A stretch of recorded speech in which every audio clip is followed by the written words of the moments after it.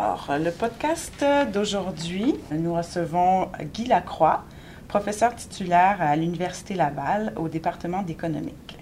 Monsieur Lacroix est l'auteur d'un des chapitres du Québec économique 2012 portant sur le revenu des Québécois et qui s'intitule « Subventions salariales et sortie de la pauvreté, l'effet du programme Action-Emploi ». Je vais recommencer ça. L'effet du programme Action-Emploi. Alors, Monsieur Lacroix, c'est quoi l'Action-Emploi? Action-Emploi, c'est un programme qui avait été mis sur pied par le ministre Boisclair en 2002, alors qu'il était ministre de la Solidarité sociale.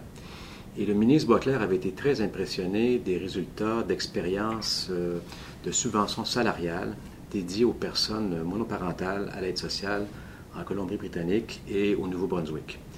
Alors, plutôt que de refaire des expériences de terrain comme dans ces provinces-là, il a décidé d'implanter un programme sur une base expérimentale d'une année.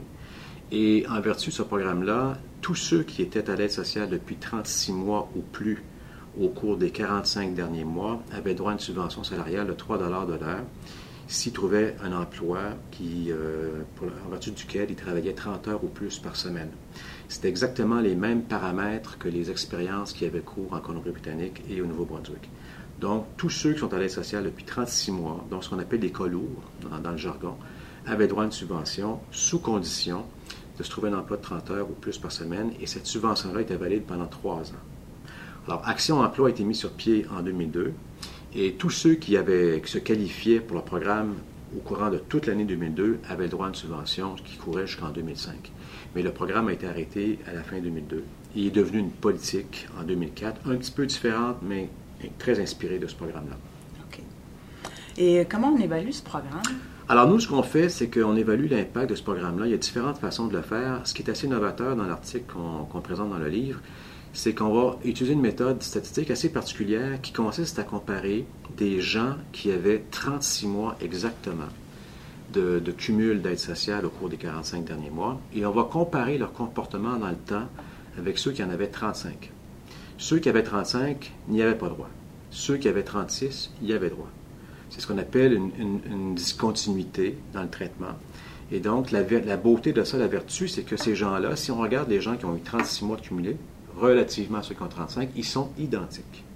La seule chose qui les distingue, c'est que dans un cas, ceux qui ont 36 mois ou plus ont droit à la subvention, ceux qui ont 35 mois ou moins, ils n'ont pas droit.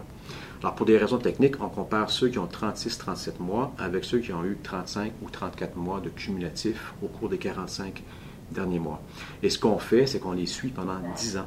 Alors, pendant 10 ans, on regarde la fréquence de séjour à l'aide sociale, le nombre de fois qu'ils reviennent à l'aide sociale et la durée totale des séjours sur ces 10 années-là. Et quels sont les résultats d'Action-Emploi? Alors, les résultats sont vraiment surprenants. Il faut dire que c'est la première fois au Québec qu'on a une étude qui peut suivre les effets des programmes sur plus de 10 ans. Parce que généralement, les programmes sont évalués sur la base d'enquêtes. Et les enquêtes, c'est très coûteux. On n'a pas de données de panel au Québec. Et donc, généralement, les enquêtes portent sur 1 an avant ou 1 an après la mise en place d'un programme. Dans ce cas-ci, on se base sur des données administratives. Donc, connaissant le dossier de chaque prestataire, on peut les suivre jusqu'en juin 2010. Exactement, c'est ça. Juin 2010. Juin 2011, pardon. Et donc, on peut les suivre pratiquement 10 ans après le début de ce programme-là. Et ce qu'on trouve, c'est extraordinaire, c'est que le programme, étonnamment, a des effets très, très, très intéressants sur la durée, sur les parcours à l'aide sociale. Autrement dit, ceux qui ont eu droit à cette subvention-là, on les retrouve de façon beaucoup moins fréquente et pour des séjours beaucoup moins longs à l'aide sociale que ceux qui n'y avaient pas droit. Et encore une fois, la seule chose qui les distingue, c'est le seul fait d'avoir eu droit ou non à cette subvention-là. Donc l'effet est très fort, et non seulement il est fort, mais il perdure dans le temps.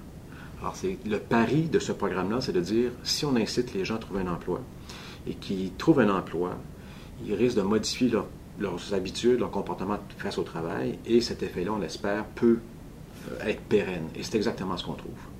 Donc, c'est la première fois au Québec qu'on évalue un programme sur une si longue durée, et l'effet est très fort et statistiquement très significatif. C'est une réussite.